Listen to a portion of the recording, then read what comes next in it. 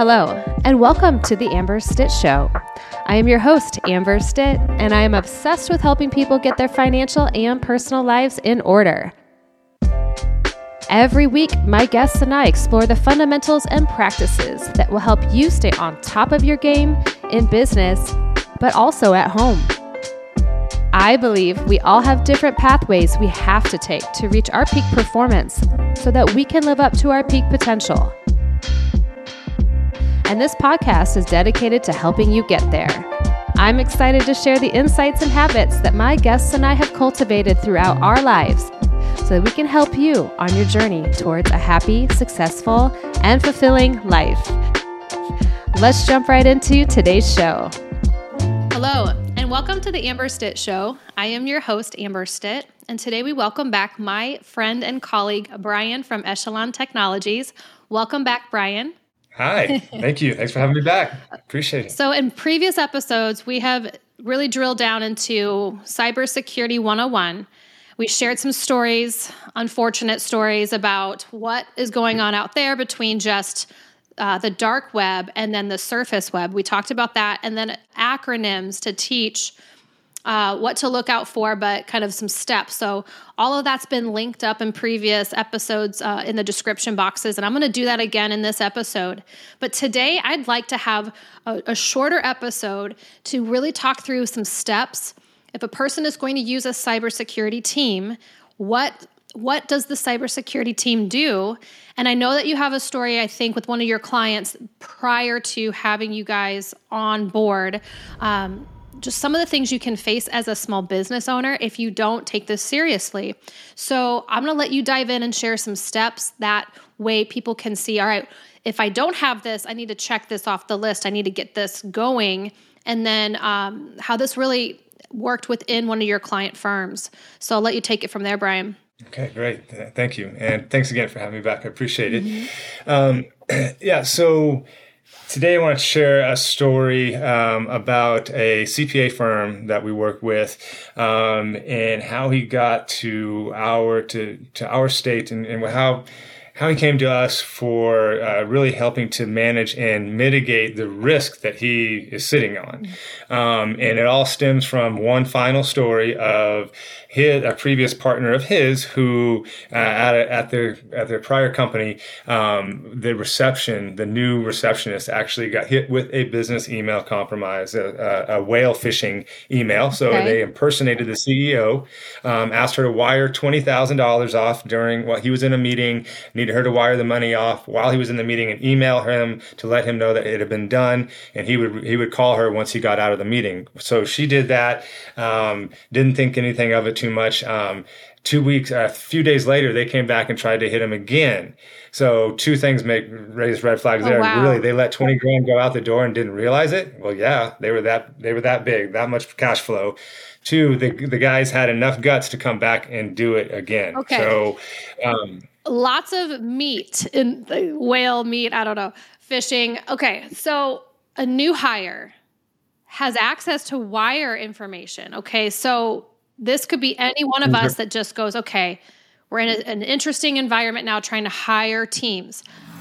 This person is new and wired that much money, assuming just, okay, this new boss wants this. I mean, this is huge because we wouldn't assume that people that we would hire would approve such things.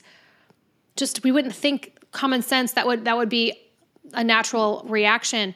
And then it happened a second time. So, I mean, this is so key how education is so important for any people on the team. Absolutely. Oh my God. And, her position was such that she would she would handle money like that. This company is a multi-million-dollar company. So 20 grand going out the door was not, it wasn't until the second time that she actually called the CEO and said, am I really supposed to send this again? And he said, what do you mean again? Right. So she didn't last very long, unfortunately, but it's just a testament to, again, the humans being the weakest link. So they were partners at the time. So this gentleman who I speak of now, the CPA firm, he's out on his own. He has two offices, one in Missouri and one in Arizona, which is probably too much information in itself. But he came to us and said, look, I want to mitigate my risk. I want to make sure that I am not, I don't have a bunch of data out there or, a bunch of risk sitting out there. And sure enough, he does. He has about $335,000 in residual risk that he's sitting on. And that comes in the form of all kinds of different things, such as a clearinghouse number, social security information, email, PII, personal identifiable information, credit card information, Visa, MasterCard, U.S. driver's licenses, American Express is on there. All these things are on his local systems that if he were to get hacked, he's going to jail probably, quite honestly, but his business is certainly going to be under. So these are things that you can take, that business owners can take, steps that they can take today that doesn't have to, break the bank, which the first would be to get a risk assessment performed on your business. Like a business valuation, it's a risk assessment for the practice, the business. Okay. Right. 100%. And this is going to evaluate local devices, the networks, things that are on there, PII, the different things that I just described. Because today it's not so much about technology and it crippling your systems. It's the risk that you sit on. You try and get cyber liability insurance these days. A few years ago, it was one page application. Now it's like 18 pages. And they're very selective at who they take. And they are very quick to deny claims. Interesting. So as a small to medium business owner, it's imperative that you partner with a company that's going to make sure you check all the boxes. Because it's not a matter of if you're going to get hit, it's when you're going to get hit. I've gone to different conferences and we've heard some talks about this. And I ask people, what do you have in place? And a lot of people shake their head that they don't have anything and they go, it's a gimmick. You don't really need these things. But what was a ramification for one of either a client or one that you know about where if the errors and omissions insurance didn't cover and they didn't have this other policy, lack of training, what was one of the biggest hits you saw a company face from a liability perspective? There's one pretty big one. It was like 1.2 million or something like that was the fines that they were looking at. So who's assessing these fines? Do you know? They're a healthcare organization. Okay. So not only did they have HIPAA that they were dealing with, but also PCI. So they had credit card information on there. And then of course, all the HIPAA stuff and the PII. So there was 3 different areas that they were really and I'm just thinking as an insurance broker, I've had your team help me with some of the implementation, but those of you in the financial services that take on Social Security numbers, we do have some of the e-applications have that security where it goes direct to the carriers and the underwriters, but it's even any of my friends that are watching, you can see where this could be really detrimental if you don't have those layers. Like you were talking about the onion in the first episode or second, peeling back the onion of all the things that could happen. And these people are very smart, maybe a little bored during COVID to be more creating more problems for us. But they're creating new ways every day. So, I'm certainly going to link up your information so people can ask you questions and see, is there a way that you can help or have a partner that can help them throughout the nation? I know that listeners are not always in Arizona, but you guys help all over the nation, I believe, correct? We do. Absolutely. Yeah. Absolutely. So any final takeaways for the listeners today, as far as even if you're not a business owner, or, I could even say as a new hire, if you're a new hire, maybe it's also part of your responsibility, not just the company that's hiring you, to take some initiatives and learn a little bit more. And we've talked about making sure you pick up the phone to verify.